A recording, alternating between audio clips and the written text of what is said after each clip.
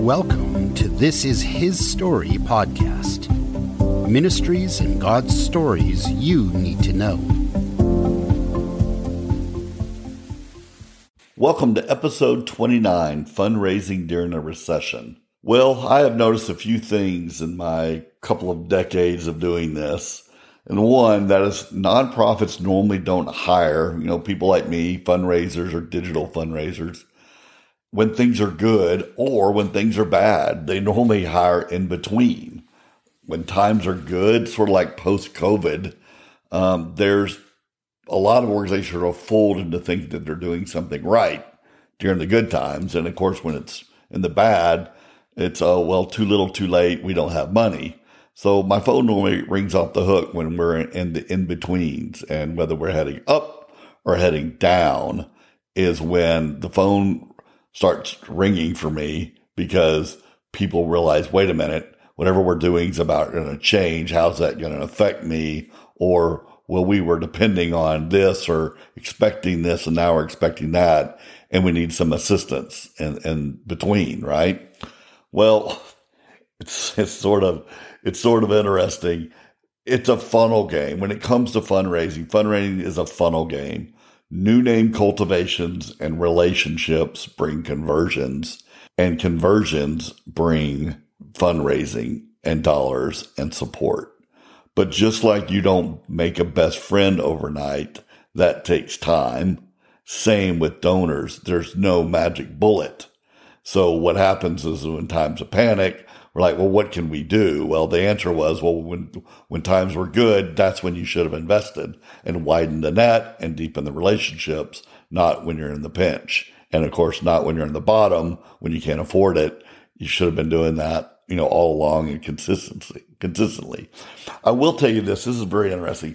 I'm blessed to have FC Dallas season tickets. I love soccer, and I literally live about 10 minutes away from the FC Dallas field, so I go to almost all the home games, everyone I can go to. And it's really interesting because if we're down 1-0 and there's literally 4 or 5 minutes left in the game, I panic, and I want, whenever they get the ball, just to kick it towards the goal and see what happens. Just kick it to the goal, see what happens. Maybe you have a shot if you just get the ball down there, maybe some chaos. But they just run the plays, because they know that their best chance of scoring is through one of their plays. And so even though it hasn't worked in 90 minutes yet, they still run the plays because they go to practice. They know their odds. They know the other team's defense. They know the plan. They're just waiting for that moment. And I feel that sort of is the way it comes with fundraising, is we hope there's one social media post that's just going to change everything. One email that's just going to change everything. And it's just not true. It doesn't work that way. And so running the plays is the best opportunity that organizations have. And it's running this funnel. And that is new name cultivation, build relationships, conversions. And so when it comes to fundraising, you attack the pyramid. I know that the donor pyramid is being challenged of what that is, but it still holds true that there are less people with more money sitting at the top than there are people at the bottom. So it is a pyramid, and you attack the top differently than you attack the bottom. But just like when you're panicking, you can't go to a donor you have not built a relationship with and expect them to write a check with a comma in it. The same works for the bottom of the pyramid too. There is no social media post, one post that you're going to make that's going to solve all your problems. It's the continual drip. It's the relationship and spending time with the donor at the top that gets him to give or give bigger. And it's relationships with the people at the bottom and the consistent messaging that makes where you can score. It's slow. It's the drip, and that needs to be done over time, not in a panic, okay? So let's talk about a couple of things that are really important. And of course, if you're listening to this podcast, I focus on digital fundraising, and I stay within website, social media, email, apps, all the things digital. Obviously, there's a lot of things I know about the other side as well, but that's not my bullseye. So let's stay digital right here. Okay, website. The bottom of the funnel is the digital. It's your website, your digital asset, and of course the donation page. But a lot of people are missing these things. So let's get right to them. Number one, messaging. It's the core of your website because it's the core of your organization that you must message and tell people about. And that's what your website's here to do. Messaging is what you say and how you say it. It's how your visitors come to understand your mission and the value to the world you provide, your value to kingdom work. When your messaging is disorganized or it's too dense, there's too much stuff going on your website, or it's confusing, you sort of lose credibility, if you will. So I want you to think like this. Sometimes I ask people, what does your organization do? And I get a 5-minute answer.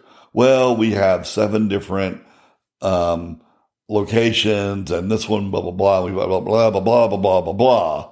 And at the end, I'm like, you help victims of domestic abuse start over. And they're like, oh, yeah, that's the simple way to say it. It's like, no, that's the only way to say it, especially when it comes to your website.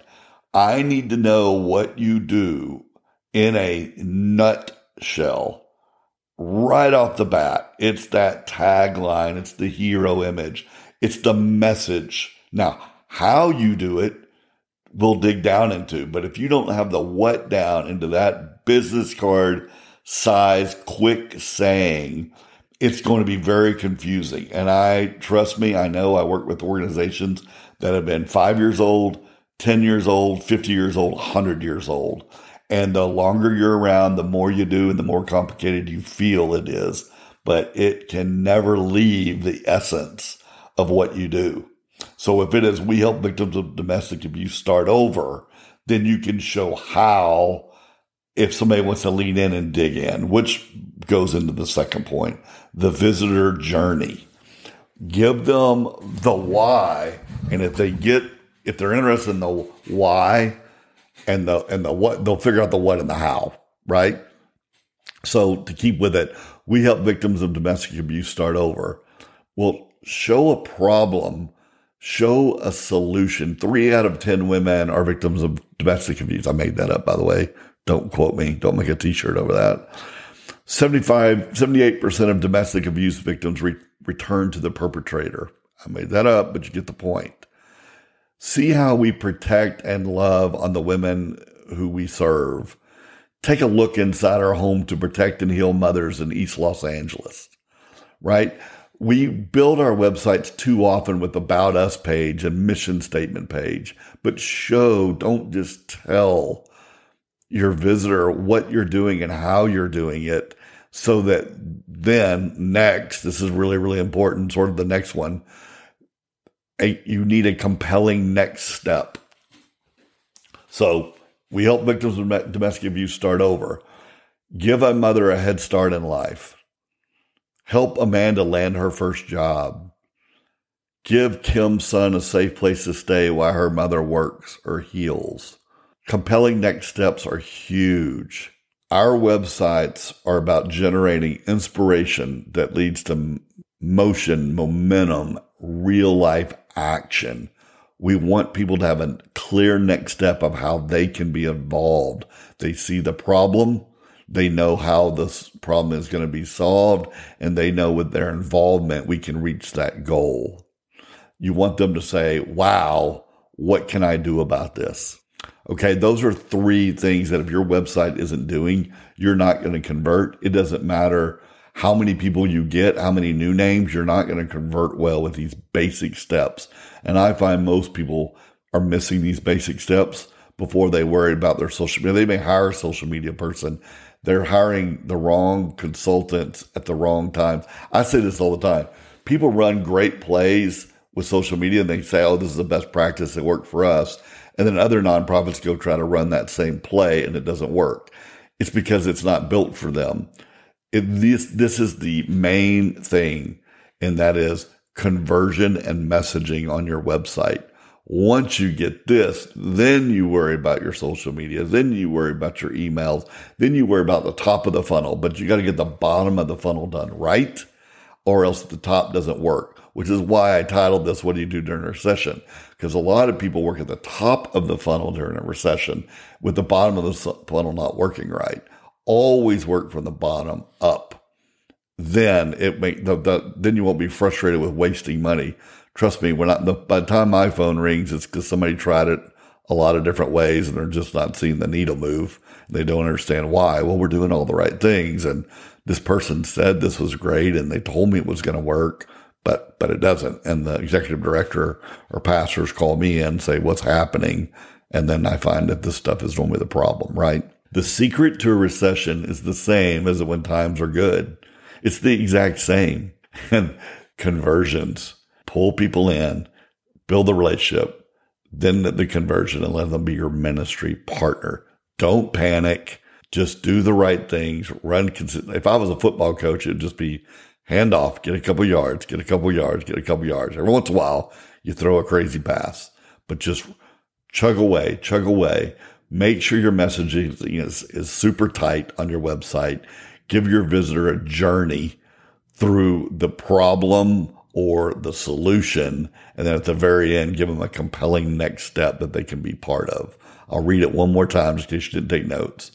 We help victims of domestic abuse start now. Take a look inside our home and see how we protect and heal mothers in East Los Angeles. And then help Amanda land her first job. Give her mother a head start in life. Give Kim's son a safe place to stay while her mother works or heals. Those are next steps. Make sure your website has all these, and you will do good in the good times and the bad. Hope this helped. Thank you for listening. Be sure to follow on TikTok or Instagram for daily stories Christians need to know. Wanting to increase the reach of your ministry or your church's ability to make disciples? Come to my website for free resources and webinars built exclusively for Christian nonprofits and churches. CreativeDigitalGuide.com helps executive directors and pastors learn how to gain ministry partners to do God-sized missions.